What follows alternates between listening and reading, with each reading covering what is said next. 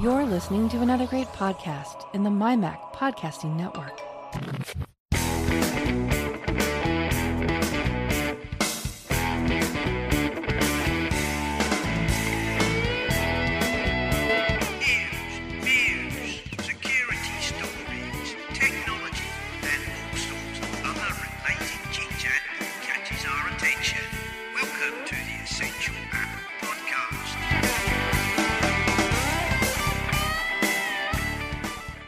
Hello, everybody, and welcome to this episode. And what a week it's been after, last week's extended episode because Jeff and the rest of us rambled on at great length because we didn't have any great news worth discussing. This week it's all gone mad.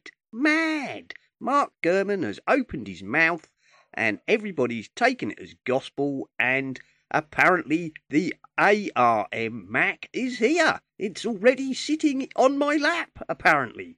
But we'll talk about that in a moment. I am joined by Nick. Hello, Nick. Hello, Simon.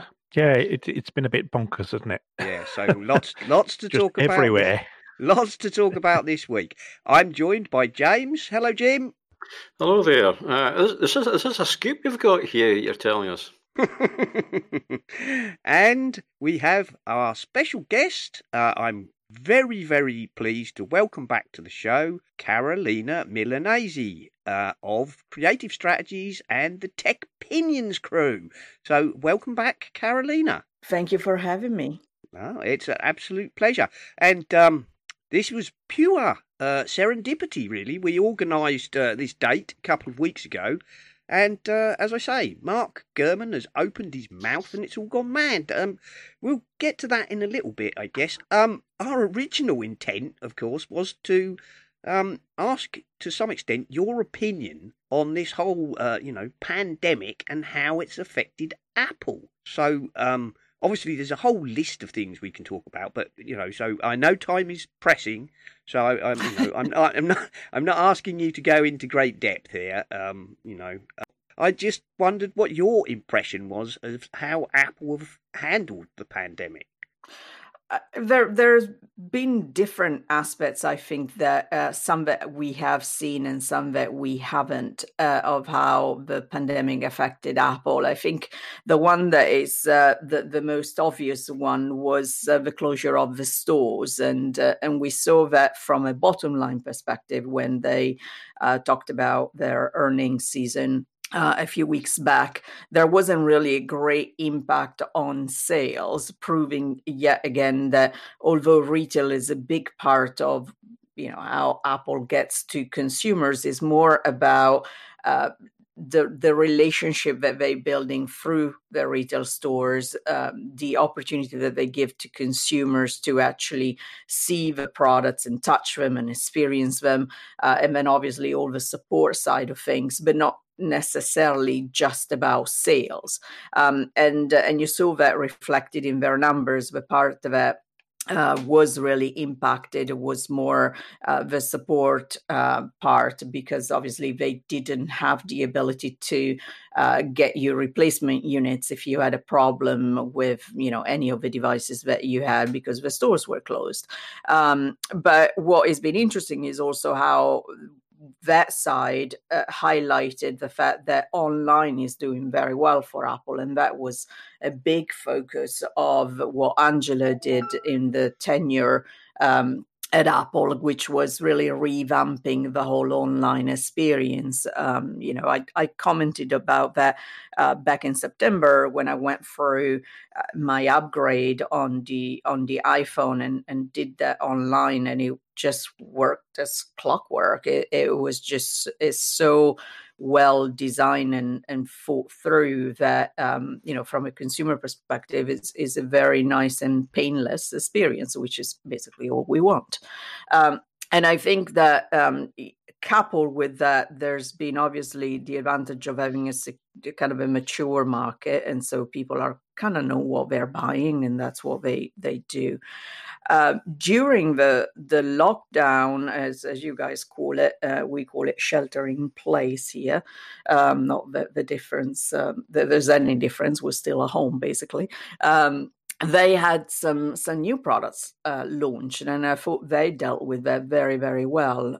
So the idea that they launched the new iPhone, and they also launched the iPad, and I, both launches, although subdued compared to what you would normally have, were effective from both delivering the content to people and getting attention from the press. So I think that worked very well. And the last part is obviously WWDC that is kicking off next week, and we'll see how how they'll deliver. We've had a few other events over the past few weeks that were online, including Microsoft Build, and so there's a bit of a comparison there to be made. And I think I'm as eager to see how they created the event than not just about the news. And I think the last part that I would comment on as far as the pandemic is the part that we haven't seen, that there's been a lot of speculation. You mentioned, Mark, earlier. There's been some articles in Bloomberg around when Apple Park will reopen, and according to his sources, employees being pressured to go back into the office. From what I've heard and seen, given that I live 15 minutes from Apple Park, there's not a lot of activity going on there. And like everything else, I think that you will see a gradual going back to the office. There are some employees, if you can imagine, people that might be needing access to a lab, or more creative people that need to be working in a team on something, as well as maybe secret projects that cannot be dealt with outside the office. All of those will get priority, and then they will have to anyway follow state guidelines. So I've not heard anything specific. I do feel, though, that generally from a tech industry perspective, I've heard a lot of rumble as far as how different companies have dealt with the pandemic, what people might have also taken a little bit of time to reflect on life in general, and options that they might have. And I do think that there's a little bit of a reassessing, maybe, so word I'm looking for. Where do you want to work? Who do you want to work for? What kind of support have you had during the pandemic? And remote work is obviously a big, big item that everybody's been discussing. And with most other companies saying that remote work is a strong option if you want it as an employee, we haven't really heard Apple talk much about remote work yet. So it'll be interesting to see. Yes. I did read that piece by Mark saying that, Apple were pressuring employees back to work. That doesn't sound to me like a very Apple kind of thing. And all the reports, all the other comments I've seen around that kind of agree with you. I got the impression that Apple was saying if you wanted to go back to the, to the spaceship campus, for whatever reason, it could be any of the reasons you've said. I mean, not everybody copes working at home, or for some people it's not. Absolutely, it's not ideal. And I'm under, from what I've read, and obviously I have no contacts in Apple whatsoever, the impression seems to be that Apple are saying to employees, if you wish to return to, your office, or your lab, then that is now an option, rather than, leaning on people. I think most companies are probably going to be taking that because, some people are happier working in their office. For example, I'm still furloughed because my company have decided that actually at the moment there's not enough work for me to, be called back to the office. I could work from home if they asked me to, but actually, personally, if they ask me to go back to work, I will almost certainly return to my office because it will give me access to a big desk and, it would be a lot more comfortable than working in the corner of my living room.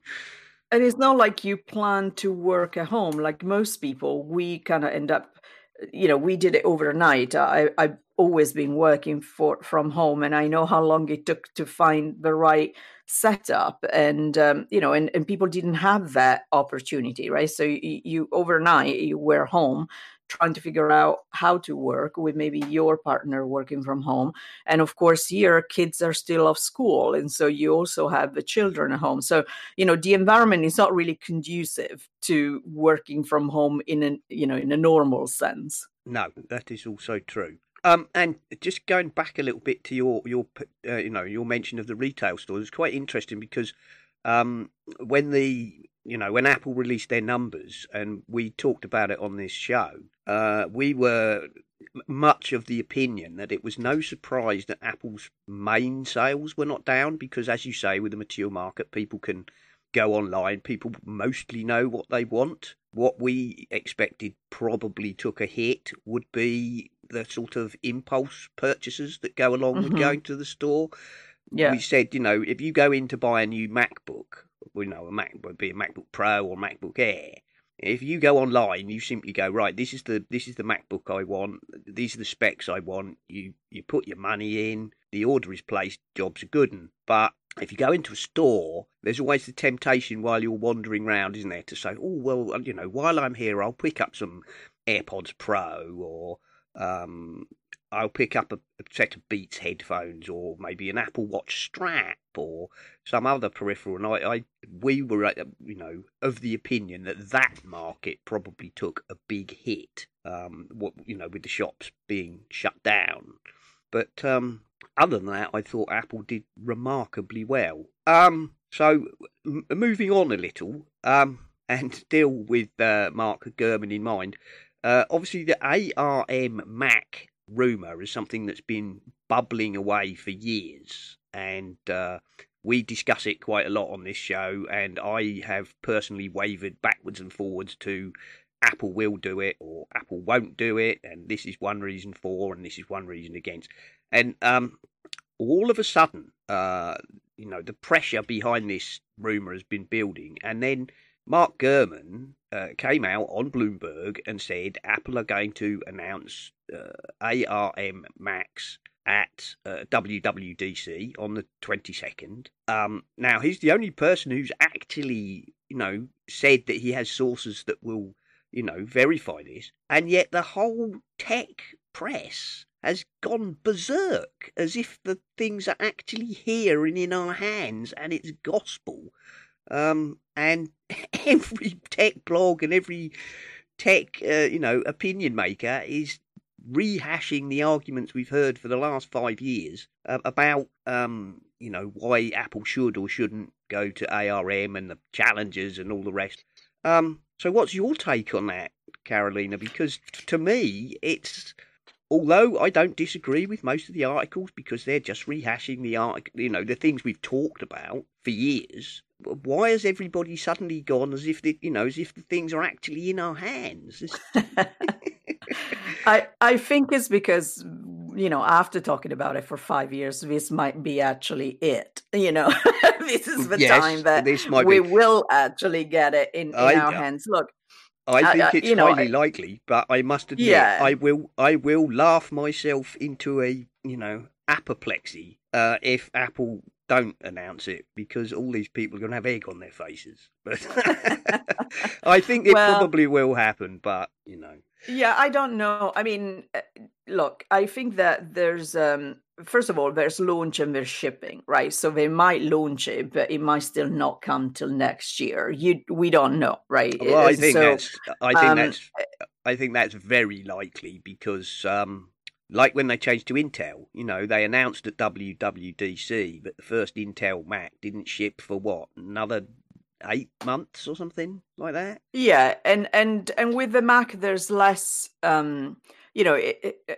it's somewhat less sensitive, if you like, to announce way ahead because the cycles are different. It's not like the phone. So with the phone, you usually have a pretty short cycle between when you announce and when you ship because there's other stuff coming, because the replacement cycle is shorter, because consumer are more impacted by other devices that might come out, although this is truer on the Android side and not the Apple side. But nonetheless, compared to the Mac, where people will wait, if you are upgrading your machine and this is something that you're interested in, it's not like you're going to look at something else. You either want a Mac or you want a PC, and so it doesn't matter what a vendor is gonna announce, because you're kind of set within that ecosystem.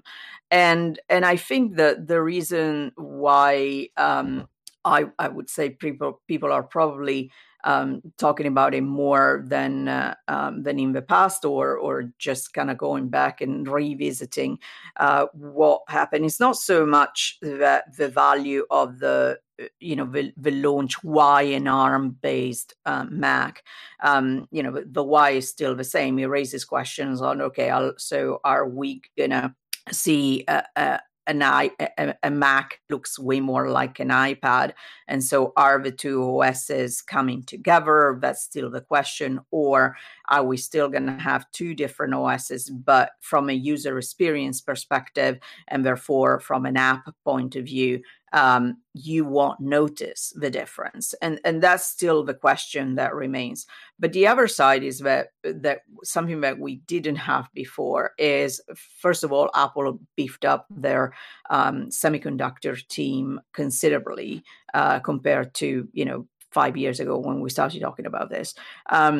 And we've seen what they've been able to do on the iPhone and the iPad side as far as customizing the CPU and the GPU and really building an architecture that puts them more in control of the experience that they can deliver through their devices. And I think that's been always the weakest link on the Mac side, because they, being out of sync with Intel and their processors release compared to a DOS, and really not being in control of what you wanted to deliver through DOS because of the limitations of the silicon. And I think that is about time that Apple gets more control over that.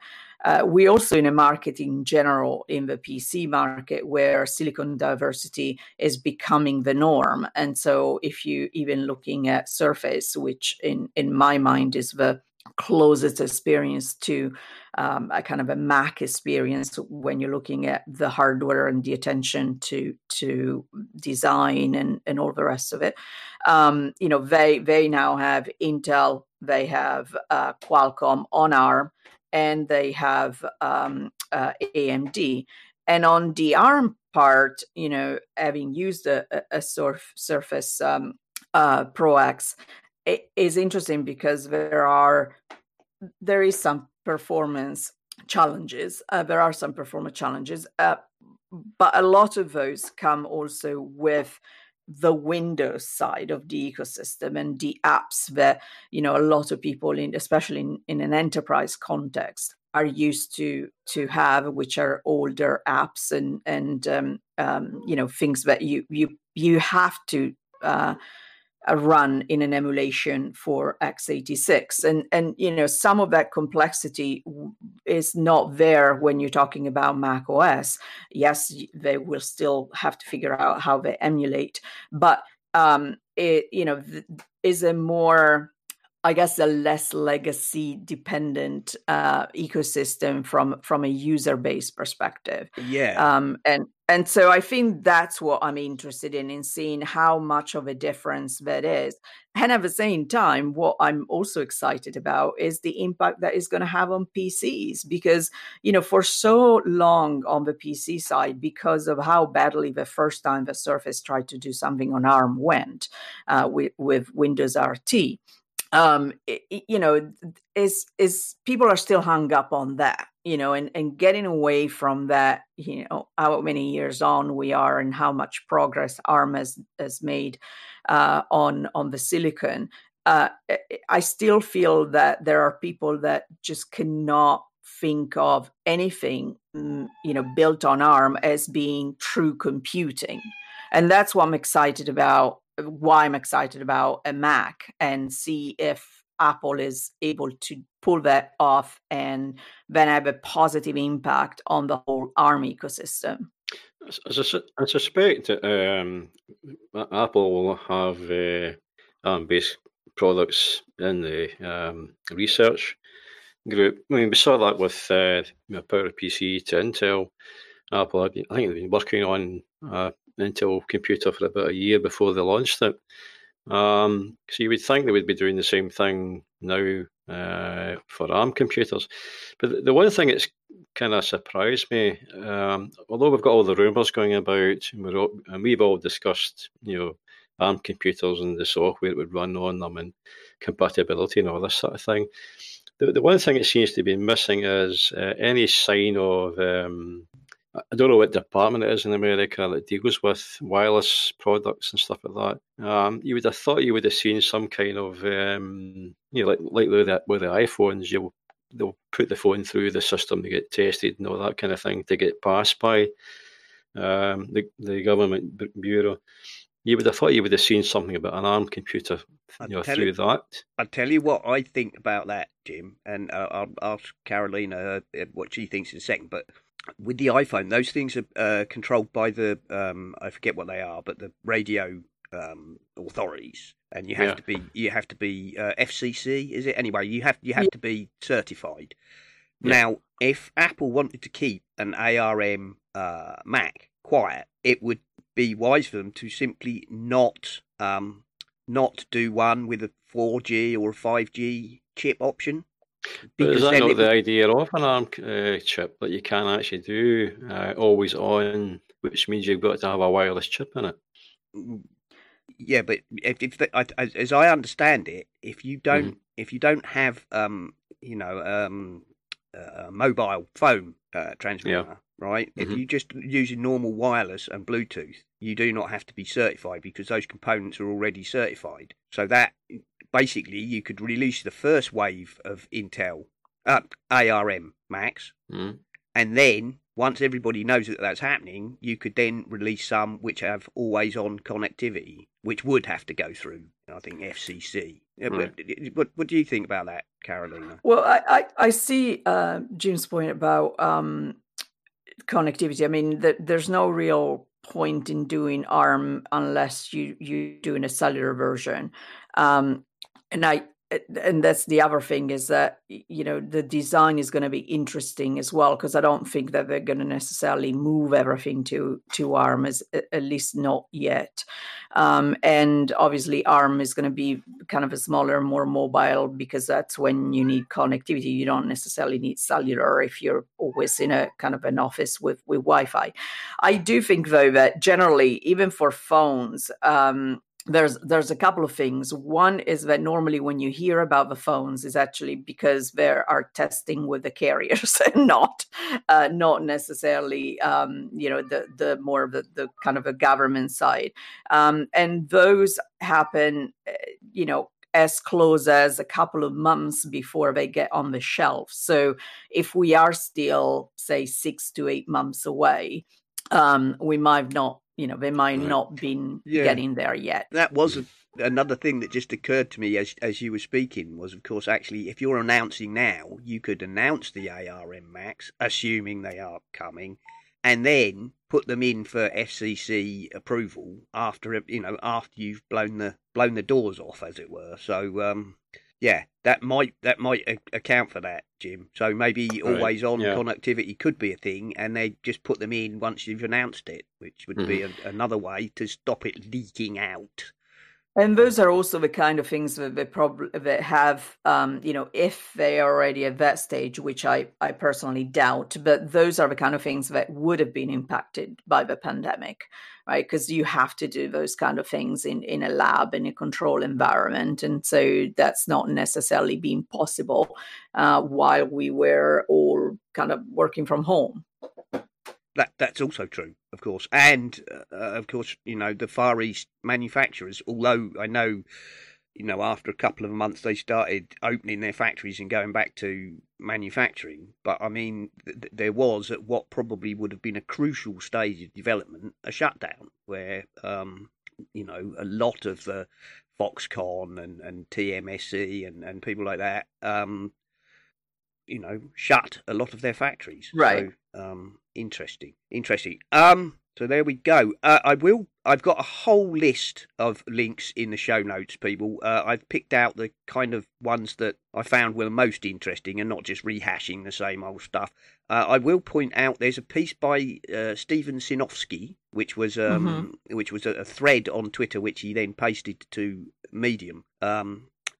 He, of course, being famously involved with Windows and the whole Surface thing, he makes a point which I think you might agree with, Carolina, which is that he feels that part of the Surface RT and to some extent the Surface Pro X problems are due to the Windows way of doing it, in that, Microsoft never went all in. It was like, here, you can have this ARM thing, and it will need you devs to do some extra work. But here is also another Surface, which runs, good old-fashioned Windows with 32-bit and all the rest of it, which is just allows people to go, well, actually, we can't be bothered.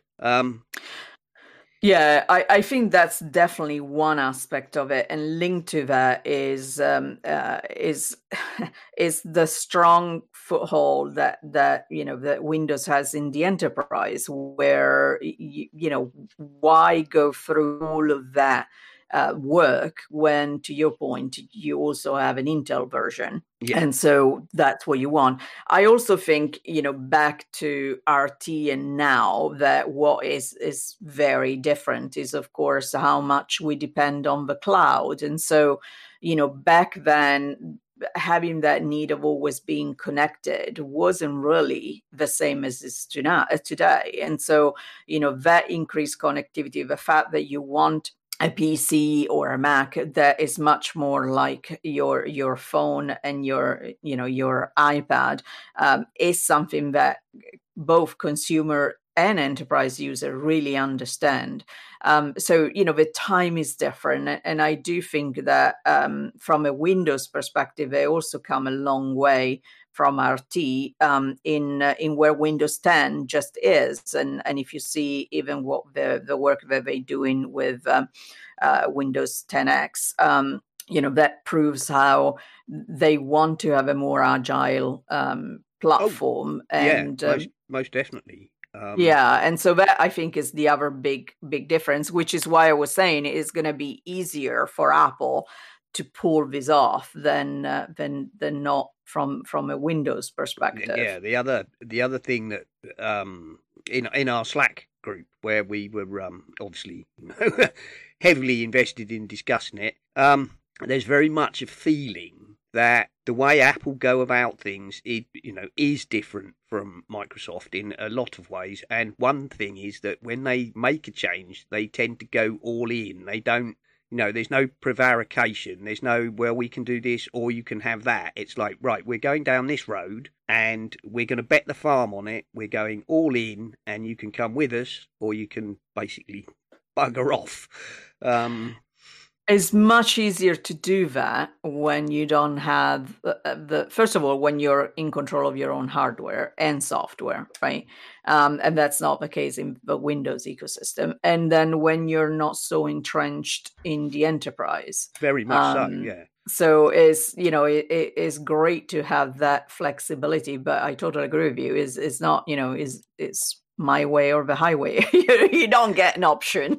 Well, Apple have always been that way. Yes. To be fair, and like it or not, this is what you get. Yeah. This is where you're going. But I do feel, and I'm not saying this is Microsoft's fault, because as you point out, there's a lot of entrenched industrial inertia in the whole Wintel thing, which goes back to, as you say, it goes back to enterprise, and it goes back to server farms, and it goes back to data centers and all that. And that is something which, to a lesser extent, impacts Apple. Apple can basically say, this is what we're going to do. We're going to go all in on it. And, as developers, you're coming along from the ride or you're saddling up and heading out. And I know, Microsoft, to some extent, cannot do that. Yeah, I mean, just look at how long they supported Windows Phone and then Windows Mobile just for the enterprise customers. I mean, it was the only reason why, they kept keeping this poor horse that was obviously dead for a long time going, because they didn't want to, let the enterprise customers kind of with no option. And Microsoft needs to actually say to everybody who has old devices running old systems, this will be the day when we stop supporting you, and you will have to move or die, basically, because they're still supporting XP and all the rest of the different softwares. A lot of companies still run XP. I've got one in my work. But it's a double-edged sword, though, isn't it, Jim? I mean, in some ways, having the business behind all those business customers, which you're supporting, is a good thing for Microsoft, because they've got a huge number of people who use their software. Yeah, but it's also a milestone as well. But at the same time, you can't really go around upsetting those people by saying, okay, well, those bits of old stuff you use that actually your whole business runs on. Well, I'm sorry, we're not going to support that anymore. So, I mean, in some ways, I feel sorry for Microsoft. I do think that things are changing, though, because the environment is changing. As you have Google going more into the enterprise, and that's kind of how they operate. They have a bit more of a not quite like Apple, but they are a little bit more decisive in their, well, we're moving on from this, so you have to move on as well. And I think that flexibility is becoming more part of the OS, which is a good thing. And then I think the environment is changing. And also there's a lot of disruption in enterprise in general. And so, if it's not Microsoft, it's going to be somebody else. And, and enterprises seem to be a bit more, definitely from a bottom up, not necessarily a top down approach. You have things like Slack that Simon just mentioned that showed up and took off, and you have Zoom. So there's more there that to some extent is getting enterprises to understand that if they want to continue to stick to, a vendor that they trust, that they already put a lot of money into, then they need to maybe operate at a different pace. Yeah, and a lot of businesses are also moving into the cloud, aren't they? Where platforms are becoming irrelevant, really. Yeah. You can see there is a change though with Microsoft. There's a crack opened in the black box that they're in, because they're now going to be running one of the devices with Google Android software. So there is a change in Microsoft's way of working. Oh, definitely. Yeah. So very different company. Yeah. I mean, a lot of people, and I've said this before, a lot of people who knew who Satya was when he, became CEO, predicted that there would be big changes, and that because he came from he certainly came from the cloud. From the cloud, side, I'm not sure if he was involved with Azure before, but he came from the cloud part. And he made it clear right from the start that he wanted to change from the previous Windows everywhere strategy that, it served Bill Gates very well, and Steve Ballmer picked up the ball and ran with. I think Satya came from, he had a different vision, and I think a clearer view of where the industry was going. And he said right at the start that he wanted to change the Microsoft strategy from Windows everywhere to Microsoft software on every platform and in the cloud. And I think that is because actually at the end of the Steve Ballmer era, I do think Microsoft was very much starting to go into decline. People were pointing at them and saying, "Dinosaur, you don't realise you're dead yet." And I think Satya turned that around. I really do. I think he was the right man for the job at the right time. And as Jim has said on the show, and I've agreed with, the Microsoft of today is a completely different business from the Microsoft 10 years ago, and much the better for it. Much the better for it.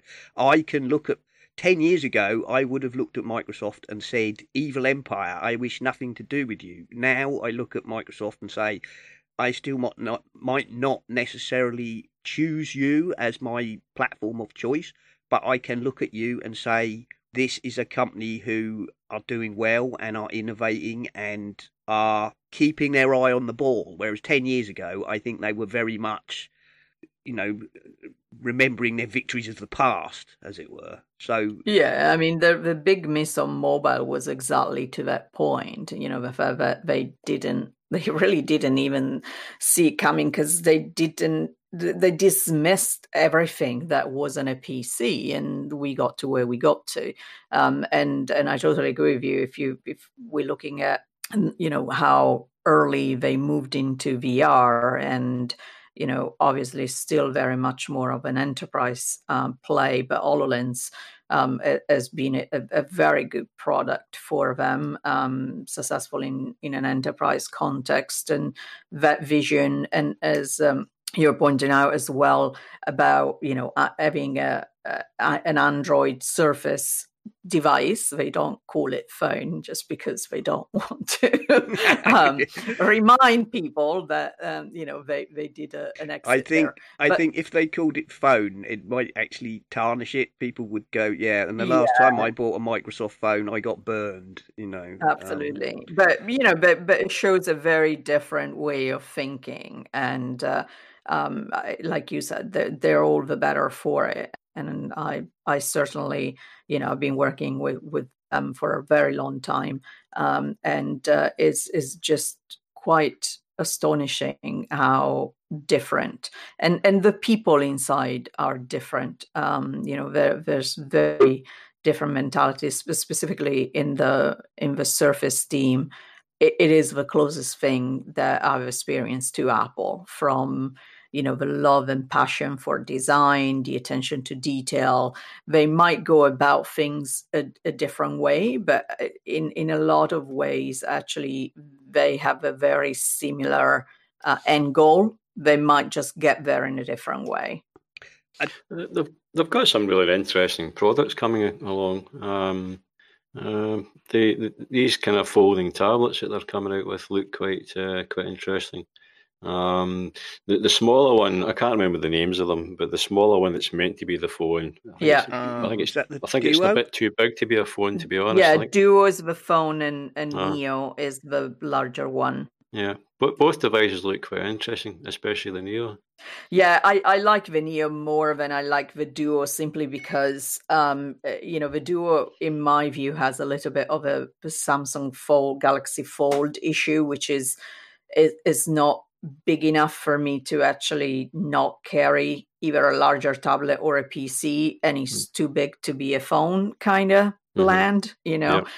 And then obviously, if you're thinking that's probably going to cost $1,000-something, do you really have that extra money to spend for an in-betweener? Because it's not going to replace something for a lot of people, versus the Neo, where from a mobility perspective, and the way they redesign the DOS and the UI in particular, I think that has a lot of potential. And then I can see slightly larger than that, and I see that as being the closest thing to kind of an iPad experience. Because Surface, although again, especially now that iPad Pro has the keyboard, you kind of look at them and say, it's kind of the same experience. And there are things that I like about both. I always loved the Surface keyboard way more than I like the old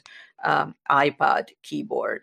But the ecosystem is there's still a difference in between the two. And with a lot of apps now going web and actually, delivering a good experience through the browser, and Microsoft investing in Edge, I think there might be something there that, in that new form factor will give them a little bit more life. That's an interesting. Well, think we all think that those are interesting. My biggest problem with most, like you've pointed to the Galaxy Fold and the other ones, is that at the moment, we are still talking about basically taking a big retrograde step in the screen in order to be able to fold it. You have to go back to sort of flexible plastic and all the problems that go with that. These are not foldables. No, these have an hinge in yes, between. those. I was going to say the big thing about those is that they are using this clever kind of twin screen technology, which is something that both Jim and I have in the past said, seems to have a far better, at least at the moment, have a far better future than this kind of flexi. Sure, so you can fold an OLED over, but how do you make the rest of the phone fold over without it being compromised? Which is, a problem that they all ran into. I think for most people, the interesting one is what's the larger one called again? Is that the Neo? Neo. Yeah. The interesting thing about that one is, although it's two screens with a hinge down the middle, it also has a magnetic keyboard, which just sticks on top of one of the two screens. And I think it's a better idea than the Apple's answer to the iPad's keyboard. That raised, rather weird floating iPad keyboard that they have now, the new one. I don't know. I feel that's top heavy, whereas the one that Microsoft's coming out with looks a much better and more balanced product. It is. I played with it for a little bit. The only issue, if you want to call it an issue, is that you need a surface. No pun intended. Actually, you need a place to put it on. Yeah.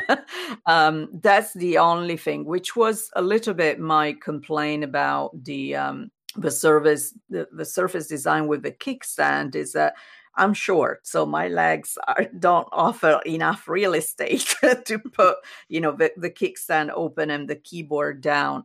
It is always interesting with the designs, because I feel a little bit like you for the new Magic Keyboard for the iPad Pro. I like the backlit keys is something that I wanted for so long. So that now, sadly, I can work, from the bed at night without disturbing anybody. Very sad reasons. And, I was excited to use it on a plane without having to turn the light on. And I've not been on a plane since I got it, because we're all home. So that is not very useful at the moment. Yeah. But I agree with you that I'm still getting used to it. It's still kind of awkward, and I feel like I want to take the iPad off it way more than I realized I did. And thinking about it is because before I was just flipping it back and rest it behind it. And now is, especially if I'm not actually using the keyboard, if I'm reading or watching something, the keyboard is still draining part of the battery. And so I just, it's interesting. I keep on going back and forth on it. I have not quite settled where I am. And I really looking forward to see, I think Microsoft said the Office support for it will come in the fall, and given that's my main productivity suite, I really will, I'm interested in seeing how they integrate it, because right now the UI is kind of weird, because obviously all the Apple stuff is designed for it, and so you have a decent experience, but other apps, say something as simple as Twitter, some things work, some things don't work, and it becomes that kind of frustrating experience, because you're still figuring out what works and what doesn't. So you keep on going from using the keyboard to just touching the screen, and it's not as fluid as it could be. We've often talked about this as well, because I get the impression Mark, who's not with us today, what he really wants is a device that has all the advantages of a laptop with a detachable screen that is an iPad, whereas Apple have come from the direction of creating an iPad, which they're adding keyboards to make it more like a laptop. And I think there are definitely a number of Mac users who really would like the other. They'd like the thing that works perfectly as a laptop. Yeah. But which is also an iPad. But I'm up at school. Yes, but don't. Yeah. I mean, manufacturers have been pursuing the 2-in-1 kind of detachable screen form factor for years, and it still, at least as far as I'm aware, has not really achieved any kind of breakout success. You know more about that than me, Carolina. Well, but there's no option right now, and so a lot of the things that you have are either 2-in-1 hybrid of some sort. What has changed is that generally laptop has become so much thinner, and a lot of them either go 360, and so they fold over. And I think the need that we were trying to address back when the 2-in-1 market started was because laptops were much thicker and heavier, and now that is no longer the case. And so with that, I think, people were really wanting something lighter. They didn't want to necessarily have a detachable. They wanted a detachable because that allowed for a lighter experience. And so the idea that, well, I'm reading a book, I don't need the keyboard, let me detach this so that it's lighter. Now, a lot of, the designs are just so thin that is no longer a problem. Yes. Yeah, I think that's true. True, indeed. Well, time is pressing on, and I don't think we're really going to have time to talk about WWDC unless you have any stunning predictions, Carolina, for what we might see other than ARM. I'm excited about the watch. There's been a lot of talks around the new OS, Watch OS, and I think it's Watch OS 7 by now, and some new features, especially the idea of having kind of a kid option for the parent. And unfortunately, that boat sailed for me because my kid now has an iPhone, and she'll never go back to having her watch controlled by my phone. But it's more the idea of what that means. It would be the first time that we have Apple really not saying, well, if you want the device, you're going to have to get your own kind of thing. And so, if you want a watch, you need to get an iPhone. And looking at really the opportunity that opens up for watch to get into kind of younger users, and if this is all true, because obviously right now is all rumors, I think that there's an interesting opportunity that I'm sure Apple is thinking about as kids go back to school. And I wrote about this last week about the growing importance of wearables in a kind of a COVID-19 moment, which is that wearables can actually help us keep safe, not just from a contact tracing perspective, but there could be some interesting opportunity for apps to actually let you know if you're too close to somebody, and how in a school or work environment you keep with your social distancing length of distance that you need to keep. So it'll be interesting. As far as I know, the watch is not compatible with an Android phone. Do you think Apple might actually finally make it compatible? Because it would open up the market.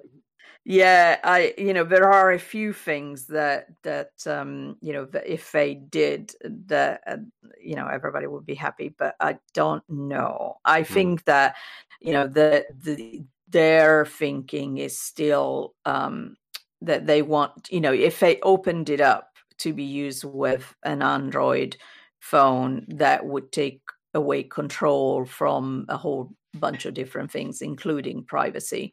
And I think that's, I don't see them kind of budge on that. I'm quite looking forward to the rumored foldable screen on the watch, so you can fold it out into an iPad, and then the flip down keyboard, so I can turn it into a laptop. And you can have 3 cameras so that you can Absolutely. do depth sensing and do AR. Yes. And who's going to be buying the rumored glasses? Yeah. Well, that's another thing entirely. Yes. I think it's too early, but there's more and more people are saying 2021, which is a year earlier than most people were focusing on. The initial kind of first rumor was 2022, and now more and more people are pointing to next year, which would be extremely interesting. Yeah, it would very much. It's something that we're quite interested in. Jim is not so keen. I'm fascinated, and Nick is intrigued. I think is probably how you describe it. I think I think there's a lot of wish projection going on though about the Apple glasses. Some people are projecting, proposals which I think are a long way in the future, and I'm pretty sure that Apple will, if and when they launch such a product, like the initial Apple Watch, it will not do a vast array of things. It will focus on a few simple things and attempt to do them very well, and then they will iterate from there. That's my opinion. I think it will do very simple things to start with. Yeah, I agree. I think that is is one of those markets where because people don't know what to expect, you really need to wow. So that you lock them in and then you build from there. So focusing on a few things and do them well, I think will serve them better than not trying to be too many things at once. But I would say similarly to the Apple Watch, they might not get it right the first time around. If you look at when Apple Watch started and when we landed now, is a very different place. If even just from a marketing perspective, it was about jewelry and it was about design and trying to kind of play down a little bit the tech side of things. And then it became, more and more popular as Apple kind of drilled down into health and fitness, but particularly health, making it more of a kind of a need device than a want device, because it makes a difference in your life. And I think I wouldn't be surprised if we have a similar journey on the glasses, because they might have a vision and then the market doesn't respond to it. They're so different, and there isn't something out there that has proved to be particularly popular yet, other maybe the Quest, but that's a different idea. Viewers are just starting now. Qualcomm has been powering quite a few different options. It'd be interesting how they do, like now that we all dealing with less and less cables, and here we are with something that is going to be tethered to the phone, and how they're going to do that is going to be really interesting. Yes, very much so. Very much. Well, Carolina, you told me you could spare an hour, and we've had an hour, so I do not wish to make you late for whatever important meeting you have next. I'm sure you have. I appreciate you guys having me. Well, thank you very much for coming on. And yeah, I'm sure your next Zoom call is probably far more high-powered and world-influencing than talking to us. But oh no, it's a pleasure, and I'm glad that I met Jim and I missed Nick. That's Nick. It. Yeah, sorry, Nick. Not Alan. Yeah, also known as Alan. That's an in joke. That's an in joke. Right. Well, cheers, guys. All right. So, Carolina, what we normally do now is ask you to basically just give a shout out to places the listeners can find your work around the internet. So you can find me most often on TechPinions. You can find me on Twitter under Caro, _Milanesi, Milanesi.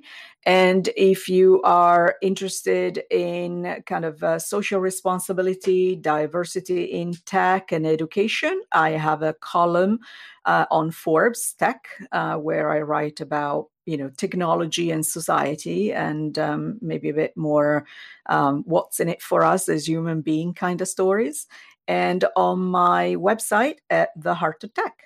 Excellent. Right, I will. I'll add that Heart of Tech. I will add that to your bio in the show notes.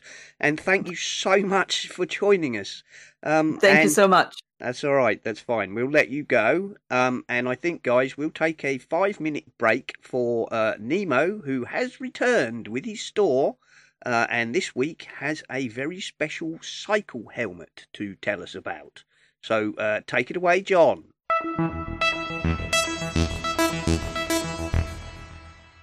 Nemo's Hardware Store is pleased to introduce to the world the R1 Evo.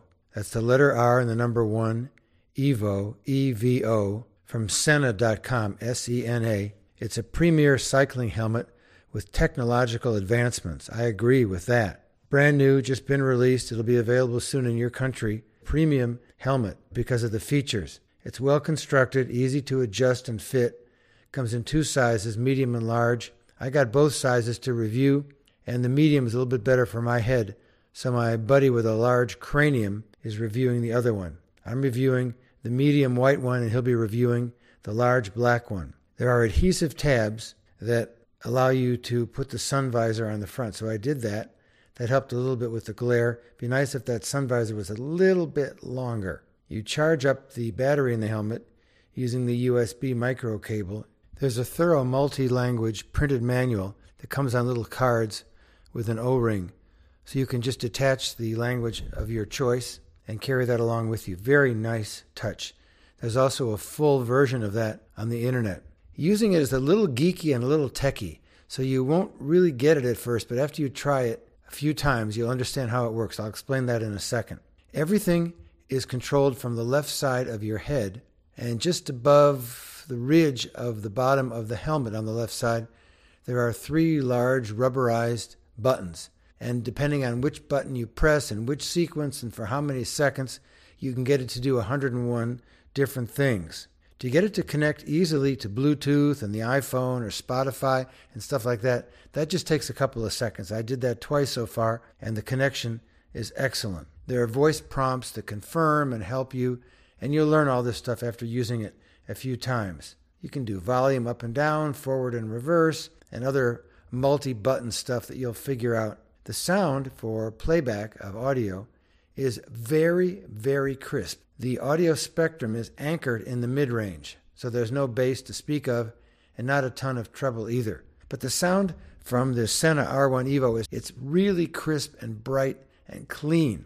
There are red rear flashers that are easy to start. It's not quite as bright as a special battery-powered flasher, but in the nighttime, you'll be easy to see with the red flashers. The push buttons on the left side are very responsive, and even though you won't figure out at first which ones to push in what order, by the time you figure it out after a couple of rides, it's no big deal. Yesterday I tested it with my large-headed friend Jim, and he wore the black helmet. This is not Mac Jim from Scotland. This is Guitar Jim from Tucson, Arizona. And Jim was able to get as far as a half a mile away from me using the Mesh voice communicator, which is really the big selling feature, because there are other helmets that have speakers for listening to music using Bluetooth. But the Sena R1 Evo uses the company's motorcycle technology, so it's totally hands-free, microphone-free, headphone-free communication with your buddy, and you can have several people riding in quite a long stretch because the mesh extends the range. Jim and I just did it for the 2 of us, and we had a really nice conversation riding over 12 miles up and back on the beautiful Loop Trail in Tucson, Arizona, with the terrible forest fires just off to the east of us. Sena provides an app for the iPhone, and there's also a Hey Sena feature that I haven't tested. So this is going to be part 1 of a 2-part coverage, R1 Evo Premier Cycling Helmet with technological advancements. The helmet part of the helmet is really impressive. This is a whole other level of helmet protection and technology for music listening and for the mesh voice communication. It's really an intercom or a walkie-talkie, but you're just talking. And I'll explain the questions that I had in part 2 after I play around with their app and some of their other features. So that's it for this Nemo's Hardware Store. It is an honor and a delight to be the first podcaster to have the opportunity to test the R1 Evo helmet from SENASanta.com. I know we have a lot of fitness people in our Slack group and our listening group, and see what you think of this if this is something you want to save up for. But so far, it's worth it. Back next week.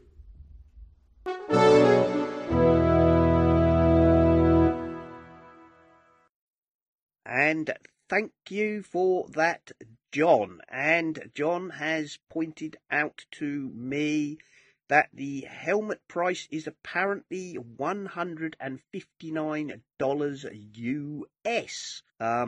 And hopefully we will have full links and availability to go in the show notes. And if not, just keep your eye out for the Sena R1 Evo if you are interested in that. Time to wrap up, I guess. Jim, do you want to start? Yeah, you can find me in the Slack group, on Flickr as the SRPS Paint Shop, and I'm the administrator of the Essential Apple Flickr group, and I'm also on Vimeo, but you're best looking at the show notes for that link. Yes. Or just search for James T. Ormiston on Vimeo, and that will find him. But the link will be in the show notes. Nick? Yeah, you can find me very occasionally on Twitter. I actually tweeted something not long ago, which was a real revelation. But my username is Spligosh, SPLIGOSH. And you can hear me occasionally on Bart's Let's Talk Apple. Excellent. I, of course, can be found on the Twitter as @Serenak, and that's SERENAK. I probably don't say this enough, but be warned, there's an awful lot of politics, humour, satire, and general jabber on there. It's not all Apple stuff. And this is the point, I suppose I should say. Thank you to all of you who listen. Thank you to those of you who support us. Whether that's financially via, Patreon or the Pinecast Tips Jar, or if it's simply by retweeting our, shows, promoting our show to other people, all the rest. Somebody send us some reviews and we'll read them out. That's probably about it. All of the stuff for the show is, of course, over on the website at essentialapple.com. And I think for now that's all. So we look forward to seeing you all again next week. Cheerio, all. Cheerio. Bye.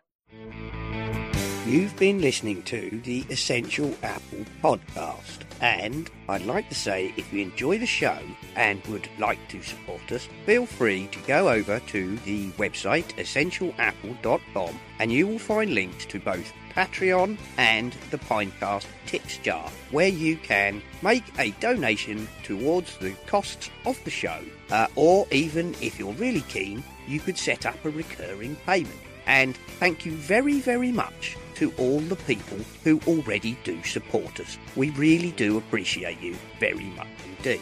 This show is, of course, part of the My Mac Podcasting Network, where you can find a variety of other shows like the My Mac Podcast with Guy and Gaz, the G-Men, Tech Fan with Tim and David, the Nintendo Club Podcast, the Geekiest Show Ever, the Three Geeky Ladies, Bart Bouchotz and his wonderful Let's Talk Apple, and possibly some more that I've forgotten. So why not go over to mymac.com, take a look at the available podcasts, and take a listen.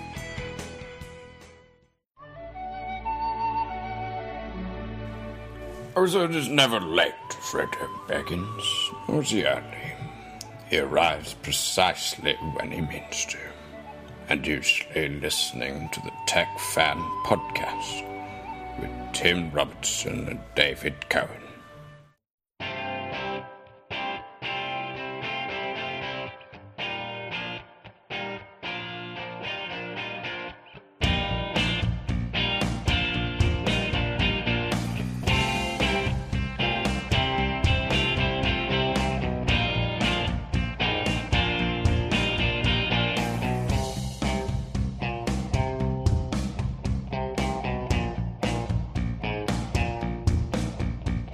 This has been the Essential Apple Podcast. We hope you enjoyed the show, and we look forward to you joining us again another time. Until then, goodbye.